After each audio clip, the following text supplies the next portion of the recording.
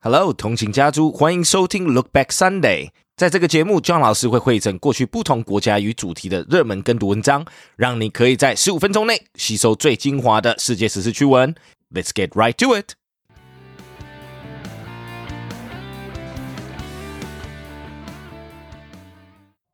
Asia welcomes travelers, but Japan says not yet. In a normal year, this would be peak season for tourism to Japan. But as the cherry blossoms burst into bloom along Kyoto's ancient temple-lined alleys and boat tours ply the waters of Tokyo's flower-lined rivers, Japanese tourists largely have the spectacular display to themselves. The country sealed its borders to most foreign travelers early in the pandemic and has only recently begun to allow a slow drip of students and business people to return. Those hoping to visit Japan for fun shouldn't hold their breath. Despite the National Tourism Organization's wishful thinking, Koichi Wada, the head of Japan's tourism agency, told Parliament last month that it's exceedingly difficult to forecast the long-term trends for inbound tourism. Next article. Vietnam plans border reopening, includes Taiwanese among list of potential travelers. Taiwan is on the list of potential countries allowed to send travelers to Vietnam, as the nation's Con Ho province recently released plans to reopen borders for international travelers. According to VN Express, Con Ho's local government submitted a draft of a two-stage vaccine passport program to the Vietnamese Ministry of Culture, Sports and Tourism on October 5th, hoping to welcome foreign travelers into the region. The first stage is scheduled to begin near the end of November, and travelers need to take charter flights to the country and stay at the resort at Cam Ranh, the proposal stated. The second stage is planned to start from January to March 2022, during which visitors will be able to visit more attractions and resorts in Nha Trang. Con Ho province currently welcomes travelers from countries whose COVID-19 situation has been successfully controlled and have a high vaccination rate for its population.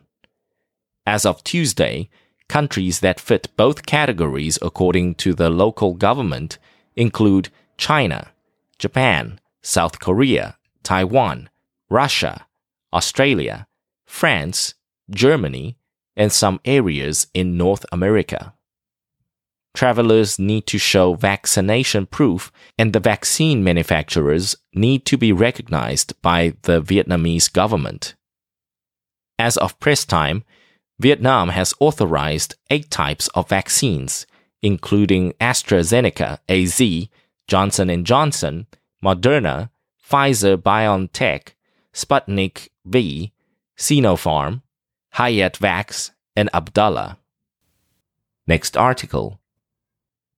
Airlines targeting post-pandemic revenge travel. The blow caused to the airline industry by the COVID-19 pandemic has been especially felt by budget airlines, which mostly operate narrow-bodied passenger jets and have therefore been unable to develop a sideline in air freight during the pandemic. According to one academic's analysis, when the outbreak stabilizes, businesses are targeting a trend in so-called revenge travel. However, she also hopes that rather than the pre-pandemic price wars between budget airlines, the consolidation that has taken place during the pandemic will restore healthy competition in the industry. According to Associate Professor Melody Dai of National Cheng Kung University's Department of Transportation and Communication Management Science, costs per flight have not changed during the pandemic. But if carriers are required to implement social distancing seating plans, leaving empty seats between passengers, this would eat into airlines' profit margins, causing a fresh headache for the industry. Dai says she hopes that budget airlines will manage to survive, since they help stimulate Taiwan's domestic tourism sector as well as the wider economy. Dai says that choosing to operate flights during the pandemic is a test of airlines' ability to sustain losses, but the crisis may also prove to be a turnaround for the industry. Dai says there are many variables to the pandemic.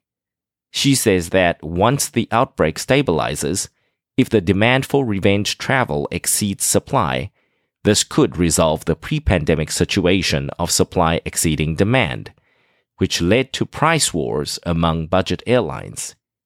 The consolidation that the pandemic has triggered within the airline industry could bring about a return to healthy competition, says Dai.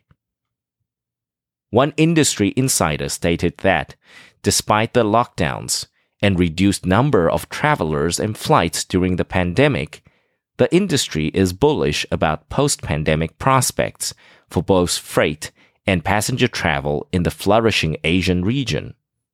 The insider added that a trend in revenge travel could cause short-haul routes to become particularly busy. Good job, and thanks for tuning in. 想要收听更多过去的跟读单元以及节目，欢迎到我们官网 www.15mins.today。有兴趣 John 老师以及其他资深英语老师对谈的节目，记得周末也要回来收听我们通勤学英语。Catch you in the next one!